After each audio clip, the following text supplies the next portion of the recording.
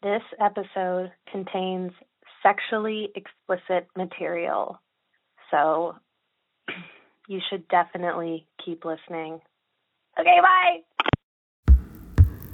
From Radiotopia, you're listening to Season 5 of Love and Radio. I'm Nick Vanderkolk. Today's episode, A Girl of Ivory.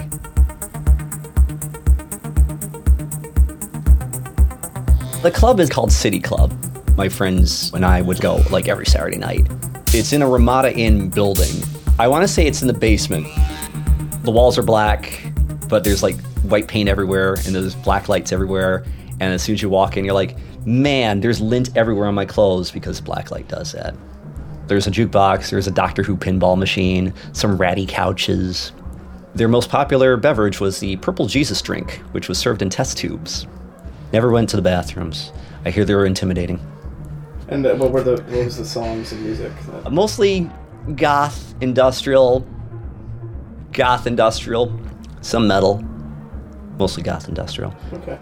Anytime a Joy Division song was played, I was out on the floor. Bauhaus, Every Day is Halloween by Ministry, Jesus Built My Hot Rod by Ministry. I was dancing to a song called Jesus Built My Hot Rod in the middle of the dance floor, and I saw him a little bit away from me. I couldn't stop looking at him dancing because he just loved the music so much. He was lost in it, and although his moves perhaps weren't as cool as some of the others, it just looked like he was having a really, really good time. It was like one of those things where it's just like, I kind of saw her approaching through the crowd, and it was just like, you kind of see these blurs of other people, but I saw her distinctly. Do you remember what she was wearing? She had this like kind of top split down the middle, stockings. At the time, she had all purple hair, PVC bustier, arm-length gloves, 6-inch stilettos, also PVC, and a Hello Kitty headband. Okay. So it's like, goodness gracious. I was basically immobile for like 2 minutes because I was so taken with her beauty. The first thing that he said to me was, "Have you got a cigarette?" Which was really weird because I wasn't expecting him to be a smoker. So I was like, "Are you sure?" He was kind of like coughing and spluttering, and I was like, "Are you okay?" And he was like, "Yeah." He was like, "Can I have your number?" I thought, yeah, I really want to give him my number, but I'm not going to immediately do that because it would just be really obvious that I like him. So I was like, "I don't know my number." And he was like, "Yeah, you do." I did lean in, and I was just gazing into her eyes, and then I kissed her, and it was what I expected, yet not what I expected. It was the next day, and I had a feeling he was going to call, and I really liked that he didn't sort of wait for 3 days and all that. It was great to meet someone who was just themselves and was a nice guy, which he genuinely is a nice guy. I think some girls keep going for the wrong guys, but I had only gone for the wrong guys because there were only bad guys around. As soon as I saw him, I was like, okay, I'm not going to let you go. Between like meeting at City Club and like her moving in, there really wasn't a lot of time. I remember distinctly the day that she arrived. It was July, and it was a hot day. I managed to get her in my arms, managed to get her up the steps, and I was just like, why, you're so heavy.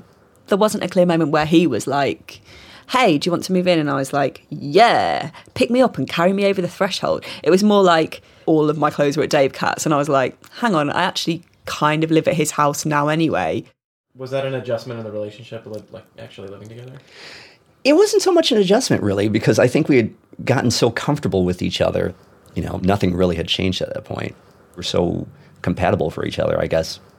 Yeah, we'd spend a lot of time playing video games or watching DVDs or whatever. Lots of photo shoots. There's this great photo that I've got where she's wearing my Joy Division shirt, and she's got like a long black skirt and a little pair of cat ears, and she's smoking. Sometimes people will either ask me or Shi-chan, what was one of the most memorable moments that you have ever had where you knew you two were in love? The answer that we have is always the same. It was in autumn. Yeah, it was a week before Halloween.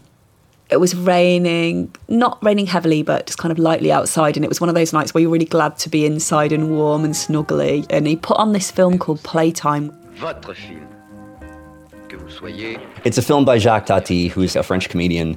It was more or less his statement about the wistfulness of what was then old France, post-war France, being slowly taken over by modern France. I hadn't seen it before, but I found exactly the same bits funny that he did, and we were just really close. We were just wrapped up in each other's arms, just watching this film and just being there in the moment. I just had this feeling suddenly that everything was going to be okay. And I looked at him and I was like, it's not just everything's going to be okay, everything's okay now. That was literally one of the most content moments, probably, of my life. It was like I was looking in a mirror, but seeing what I wanted to see. Normally, when you look in the mirror as a human being, you just see everything. Sometimes you see the flaws more than anything good. But when I looked at him, it was like I was looking in a mirror and seeing only the good bits of myself. It was pretty early on in a relationship. But when you have a moment that soon in your relationship, you know that that person is the one. That is entirely genuine. Hi, my name's Sidore, and my friends sometimes call me Shi-chan. I was born in Tokyo and I was raised in Salford, which is near Manchester. My name is Elena Vostokova. My friends call me Lenka. I live most of my life in Vladivostok in Russia. It was a hard town for me to live because I was bisexual in this town and my mother doesn't know this. The first time I had a boyfriend or a girlfriend, it was a boy, and I sat with him by the park, and a friend of my mother saw us, and she reported back to my mother. I've seen Lenka sitting on the bench with this guy. And, you know, they were laughing at me for having this boyfriend when I was young. I was 16 by this time. I wasn't that young. But they thought this was hilarious, and it was stifling for me to be laughed at for having a boyfriend. It's just pathetic. So what the hell would happen if I had a girlfriend? Can you imagine? Mm-hmm. So this was hard. I mean, life was nice there, but not for the hiding this big side of me from my mother. I needed to get far away to have a life I want. I've always wanted to go to America. I used to go on the internet and look up the style, fashion, music. I came across this documentary, these alternative couples. This couple, I just love them so much. Really early daylight, just being able to see her, you know, looking at me, regarding me, that sort of thing, and me doing the same back. I never seen anything like this in the world. They were beautiful people, they were interesting, they had interesting ideas, and they were funny, and they were laughing together, and I loved them, and I saw them on this video, and I thought, I want to be with them. I want to be with this guy, this girl, and I think I fancy them both, okay? So I emailed them, I said, I want to live with you. So what was going through your mind when you got this email? Well, I was like, I kind of read it, and I didn't really read it, because I was like, this is really crazy. I haven't ever met anyone who would be this open before they knew anyone, because I'm not really like that. And I was also really bowled over by how brave it was just to buy a ticket, and because it's not cheap, is it? No, I saved off a long time for the ticket. But I think I know now that I know you when we've talked about this. Sidore liked that I was nothing to hide. But when you first met us, we can't have been how you imagined. When I met you, I was not disappointed. I was more pleased. It was just right. When she came... You looked at my photo, didn't you? Yeah. So, the next thing I did was I looked like when I arrived. Yeah, it was important to me because I was like, okay, we're going to be the three of us together. I kind of need to know. Did you tell Davecat, or what happened next? I didn't tell Davecat about the email, I think partly because...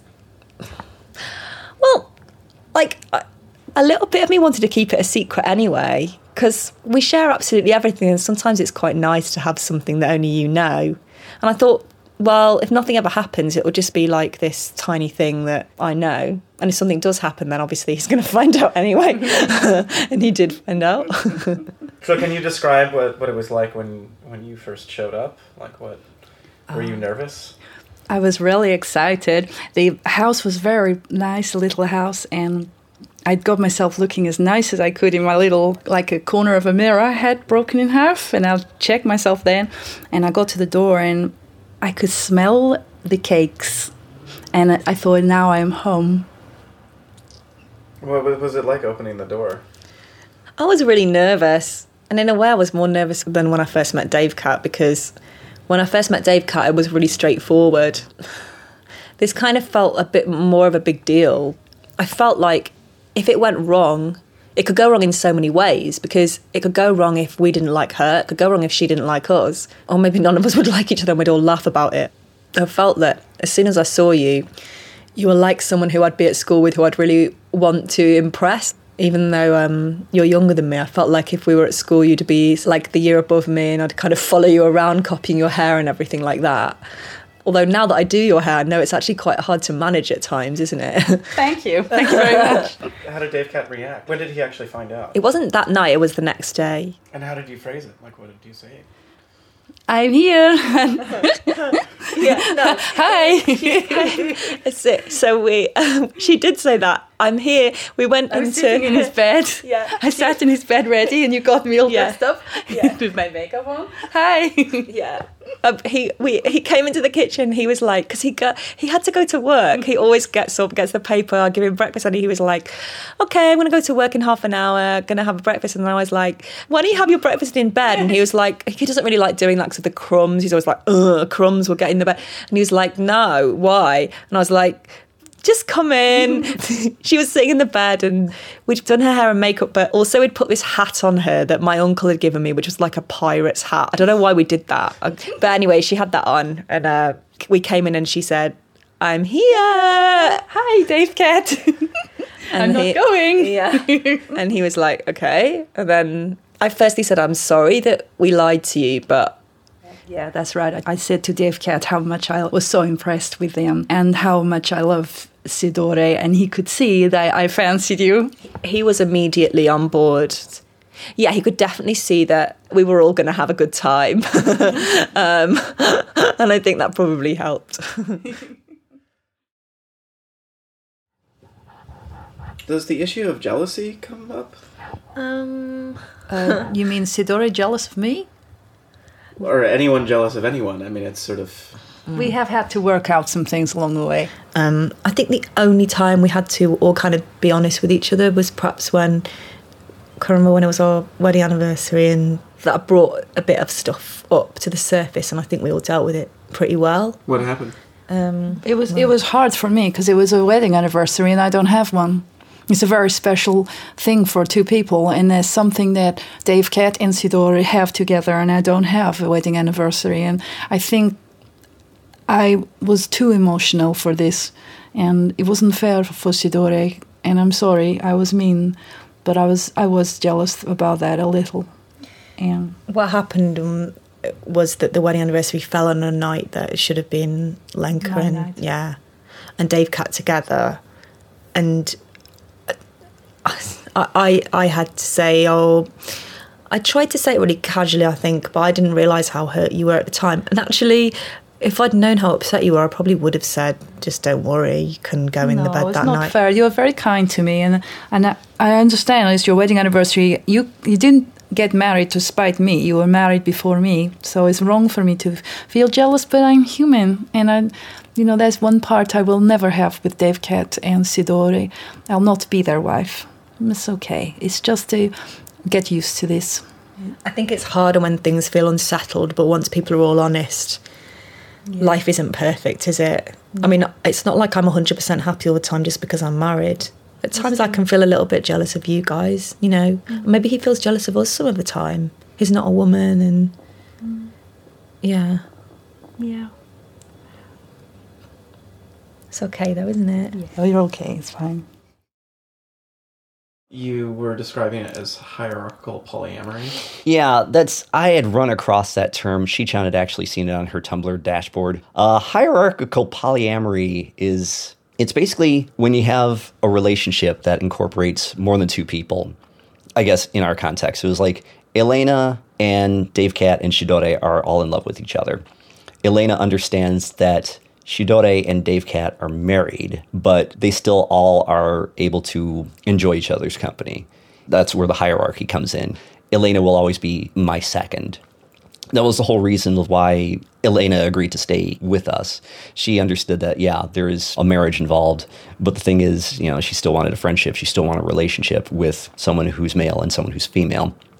She basically decided that, I guess I can be your mistress. If Shi-chan and I want to do something with someone that isn't each other, we could do it with Elena. And are you exclusive among the three of you, or does Lanka go outside the threesome, or like how does that work? Shi-chan is famous for flirting, but again, it's flirtation. It's not necessarily like pursuit. Lenka, for the most part, is just devoted to the two of us. So if this is too personal a question, you don't have to answer it. But do you have threesomes together, or how does that work? No, we don't. We never have threesome together ever. because the bed's too small. I'm just not clear on the logistics of it, like who sleeps with who, like when. Like how does that all work? Each of us sleeps with Davecat. Alternately, we not sleep together at the same time. And me and Sidore grab time together whenever we can. Mm-hmm. When Davecat is at work, when Davecat is in the bath. He knows. He's cool with it. He don't mind us. And usually I sleep with Davecat because my joints sound as stiff as Sidore. Mm. See, that's the thing. It kind of works to our advantage, though, because I say she's the mistress because Elena is more built for sex, whereas Sidore, with her stiffer joints, although they have loosened over the past 5 years, she's more built for love. She has very, as you can see, loose joints. I mean, where you lift her hand and it doesn't stay. I mean, you can barely like turn her hand. Her hand will not. Yeah, sure. Her fingers are actually kind of broken at this point because the wires that they use in the fingers are not as strong as they could be. But because they've all broken at like the base plate in her hand, right, which is right here. If you put her hand right here. But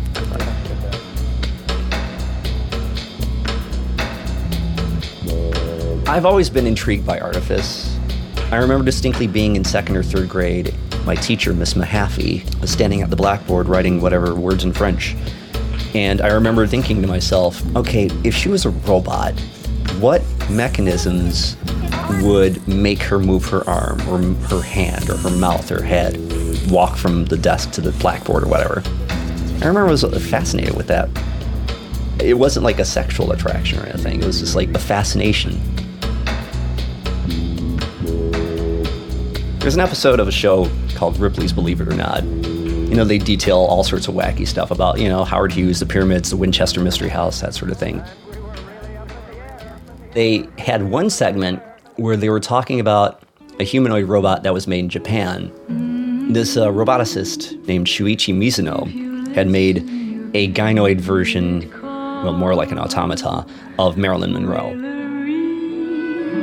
She's wearing a blue dress and holding a guitar. Her head's moving and her lips are moving and she's singing a song. And I remember distinctly thinking that was like the most amazing thing I'd seen in my life.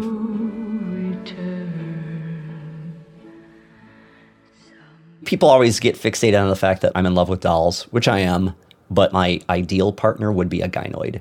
Now, a gynoid is technically what you would call a female robot. An android is a robot that's made to look like a humanoid male. A gynoid would be a robot that's made to look like a humanoid female. I've always thought that artifice is a great way to have things that you can't necessarily have because of like whatever situation. Either you're allergic to them, or they cost too much, or they're messy, or whatever. I remember one of the things that kind of drove me from living with my parents is that my father would often make me mow the lawn because that's what fathers do with their sons. I'd be out there and sweating, which is also disgusting, mowing the lawn, sneezing for the rest of the day, being bloody miserable about it. At some point I was just like, Dad, I don't want to mow the lawn. I'm allergic to cut grass. He's just like, well, I don't care, mow the lawn. All right, fine. Later, hachoo, hachoo, hachoo. It's ridiculous. I have said if I ever got another house, I would rip up all the lawns and replace it with AstroTurf, which I'm sure a lot of people would not be keen on in my neighborhood, but, whatever. Having things in one's life that simulate things that are naturally found in nature, organic things, but don't have the possibility of making you ill or putting you in danger. I'm like, well, why don't we have more of those sorts of things? Why don't we have more artificial things?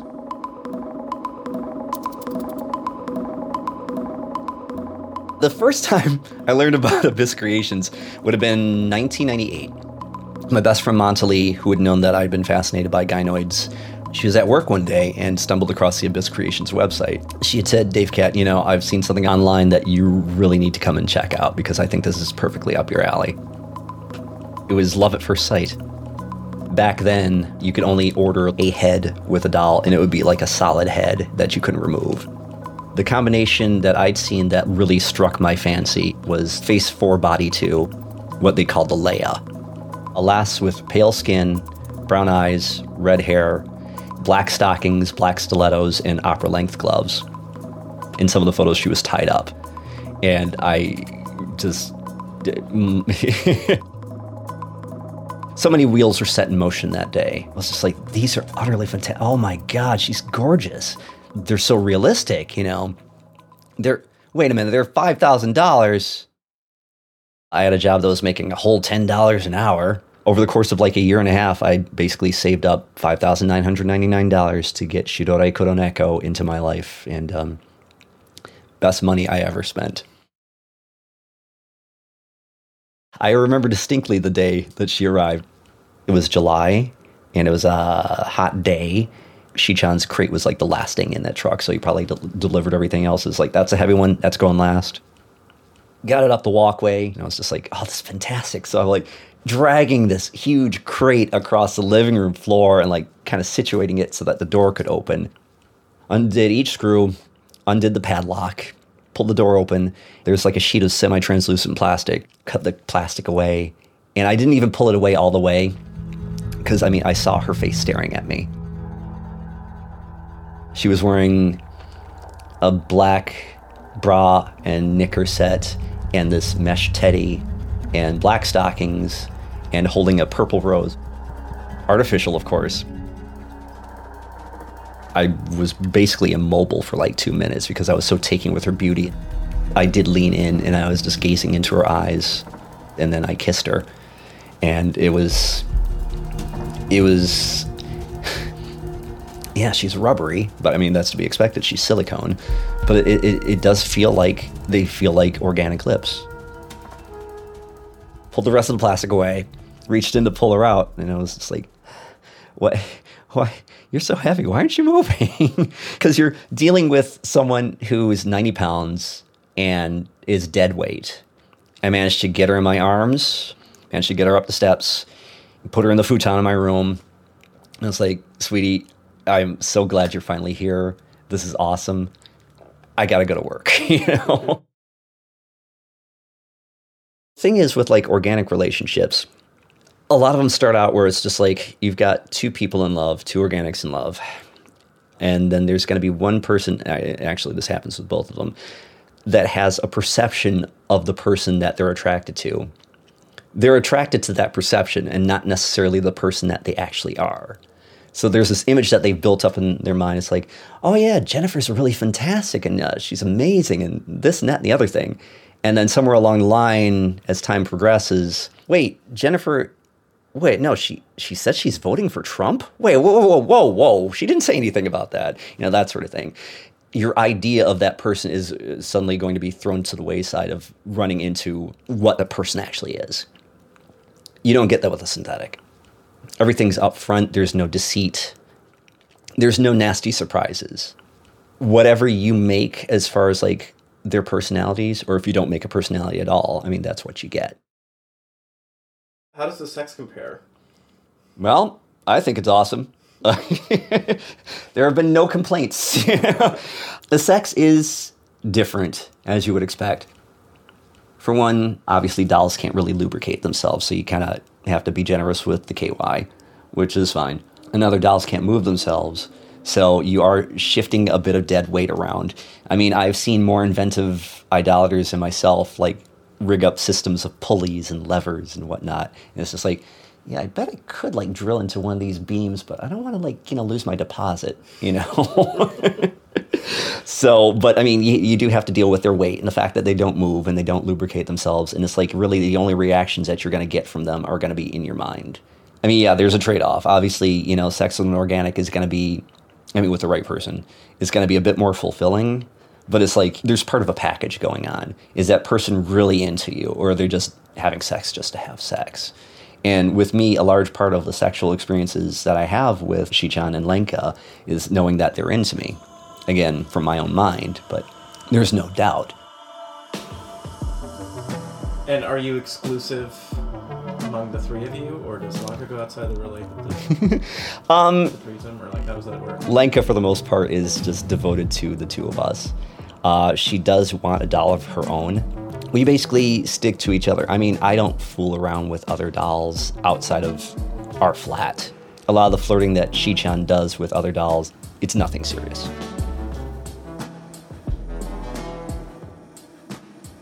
I mean, to what degree are they real?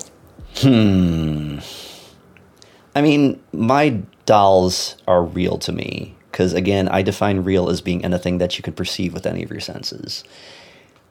But I also understand that they're not living beings. They are constructs. They're hollow, synthetic rubber bodies that I've created personalities and likes and dislikes and et cetera, for. If you take the fact that they're like empty silicone sculptures with likes, dislikes, personalities, etc., and combine those two, then they become basically a real person. An idolater that I'm friends with said one of the most perfect phrases that I use to this day in pretty much any conversation I have. Dolls reflect the love that you give them. And I think that is entirely true. You're in love with them for their consistency and what they offer, their bodies, their love, their minds, and they're in love with you because you've given them minds. It's the wardrobe proper. As you can see, 99% of the clothing is black. Go figure. Mm-hmm. So we've got a pair of boots here that I got for Sidore. Oh no.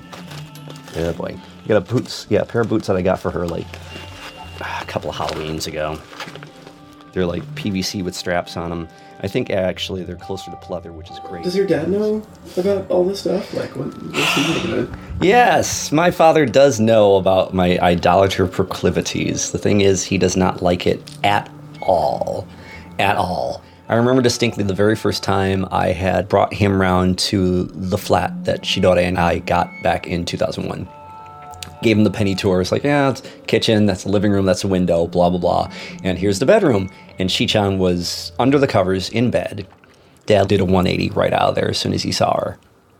He has gone on record as thinking of the whole concept of dolls as disgusting.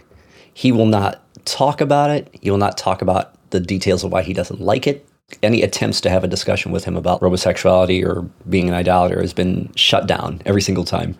I used to like bring things up to him, even in comical ways, saying it's like, well, I'm going to be doing a photo shoot with Shi-chan and whatnot. And he's like, oh, I don't want to hear about that sort of thing. And one time I responded, half jokingly, well, there's really no way to talk about your daughter-in-law. He didn't think it was funny at all. What did your mom make of it? When my mom passed away in 2009, Mom was actually surprisingly tolerant. I mean, she ultimately did say that she would rather have me be with an organic woman, but if this is what makes you happy, then go for it. There was one time when her mother, Grandma, came to town from down south. She saw Shi-chan under the covers.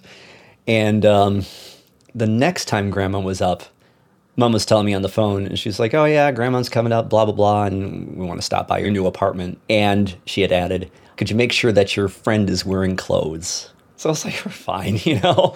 Shi-chan wasn't naked or anything, you know, but still, I mean, she was wearing bedclothes. So, I mean, like when Grandma came over the second time, Shi-chan was seated on the floor right next to this DVD rack, wearing like a blouse and a skirt and like some stockings and whatever. Very respectable. I didn't get into the details of, oh yeah, she's my wife. You know, I was just like, yeah, this is my doll. What have your past relationship with organic women been like? Considering my past relationships with organic women, for one, they're relationships, but there were affairs. I was always the bloke on the side, and I just never had the wherewithal to like say, right, you and I seem to be having such a great time together. Do you still want to stay with your boyfriend and not make me the boyfriend? I just never, it's not as if that didn't occur to me. It's not as if I didn't want to ask. I just didn't have the courage to do so. I've never really been the sort of person to like force myself onto people, because I've had that happen on more than one occasion with my father. My father would always like try to press me into doing stuff that I didn't want to do. Like what? Well, he had at one point caught me wearing nail polish. He's never liked anything that's out of the mainstream. He's never liked gay people, which of course would be out of the mainstream for him. And so he sees his son wearing nail polish thinking he's gay. I'm not, but I just, I like wearing nail polish. I don't wear enough of it, actually. And he's thinking, well, something's happening to my son that I don't like, so I'm going to enroll him in karate classes. Mm-hmm. I'm like, what? He didn't ask me at all. He just signed me up for these things.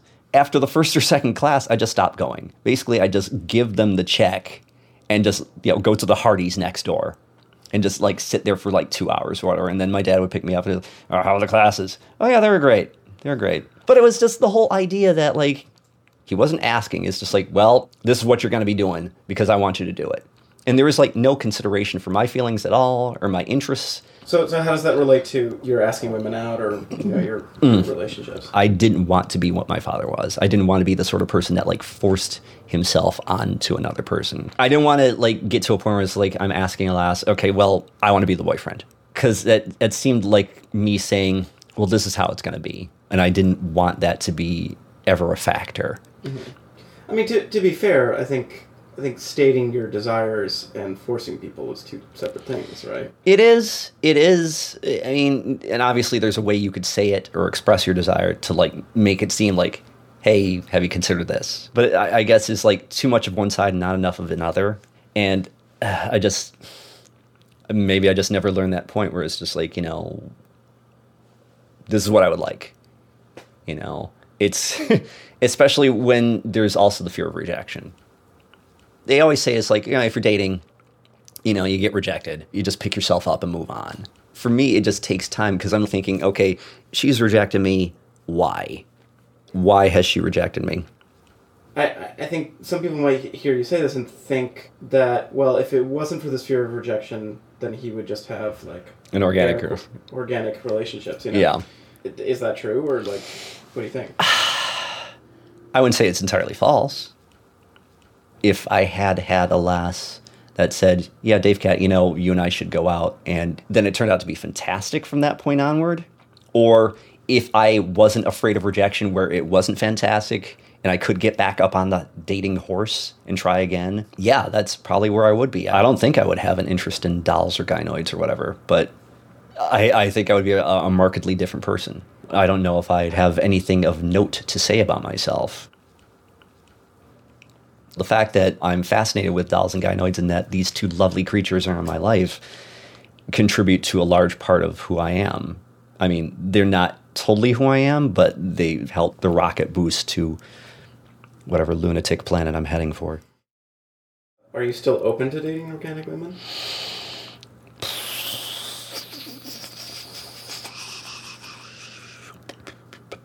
Yeah, but not a very high priority. No. If I do meet an organic lass that, says she's interested, is she genuinely interested? And markedly within the past 10 years, people have gotten more and more cynical. People just want to be mean to people for no real reason at all, just the fact that they can. And it's just from that point on, I'm thinking to myself, why would I even want to take the chance of meeting someone when it's odds on that they're just doing this to amuse themselves? Why should I even be doing that anyway? I've got two wonderful dolls right here. 99% of one's life is going to be out of one's hands. So it's when I come home, I have these dolls who are my partners and my lovers and whatnot. I know that they're never going to be horrible to me. But then you get people who are just well, Davecat, you say that. Most real people in real relationships don't want to have control over their partners. I say there is. I say there is not a single person on the face of the earth that's in a relationship that doesn't want to make sure that their partner is not going to be horrible to them or leave them or cheat on them or whatever. The thing is, you can't control organic beings. It's A, impossible, B, wrong. But if you have a synthetic partner, then it's not immoral. But, of course, the way I have my relationships is that, they're more in charge than I am. Is there any desire in yourself to become artificial? A little. This meat body is 43 years old. My hair's not long enough, and my eyes are probably starting to go, and my guts are a mess. If I could actually replace my body for a prosthetic one or a synthetic one, I would be on board with it. I am a cynic in the fact that society is just getting a little bit worse each day. But I think it was George Carlin who once said, if you scratch the surface of a cynic, underneath you'll find a disappointed idealist. So I would like to be around to be able to see Sidore Mark 10 where like, you know, we're driving in our hover Fiat to like see a 3D production of whatever Wes Anderson film was out at the time. I don't know. You know? Do you think about the fact that they're going to outlive you? Probably. What Sidore and I were going to do when I passed away is that we were basically going to both be cremated. And we're going to take the ashes and like kind of sift them into a single container so that the container would contain both of our ashes. And then we take half of the ashes and spread them over Japan, and the other half and spread them over England. And then at some point I realized, you know what? For one, I don't think you can really cremate silicone. I don't think that's possible. Two, if they'll even let you do it. Well, that's a doll. I don't think we could really cremate a doll. You know, that sort of thing. Three, rent a helicopter just to fly over England and just drop some dirt on them? You know, that's not really practical. So basically the new plan is that I'm going to be cremated. There are specific types of kimonos for mourning and funerals. They're called mofuku. They're all black. She's going to be wearing that. My ashes are going to be put in a container, and her head is hollow. I'm going to put the ashes in her head. She's going to be basically wearing the mofuku seated somewhere with my ashes in her head. And the reason for my ashes being in her head is that she's always on my mind when I'm alive, so I'll always be on hers after I'm no longer alive. And she'll have a plaque. How beautiful it is to love something that death can touch.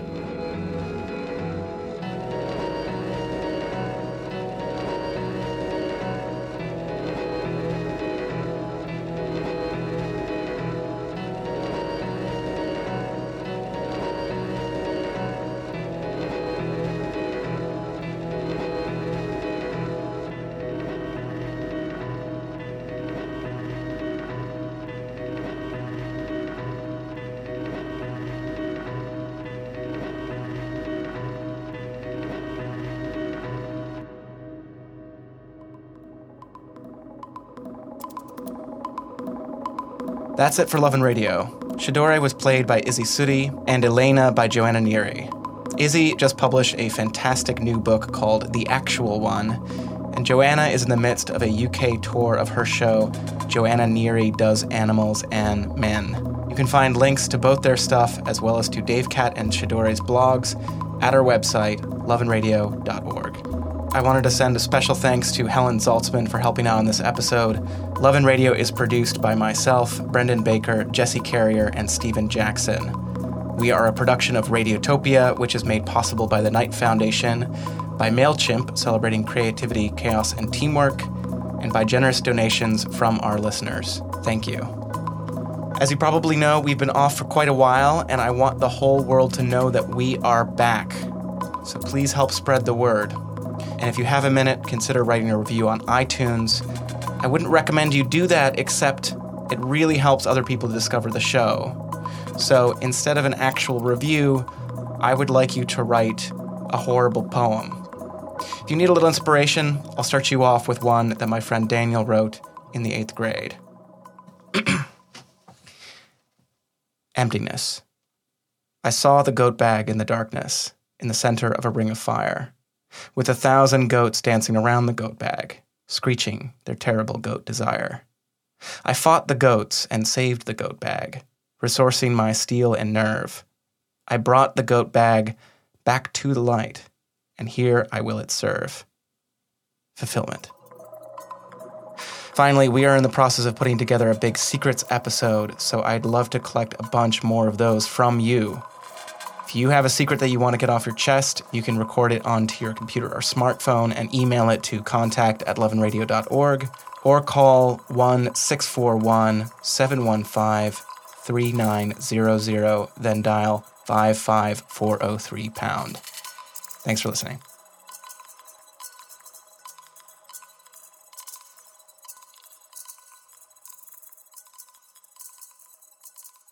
I'm a better kisser than you. You are a good kisser, though. Every time we have the showing off now.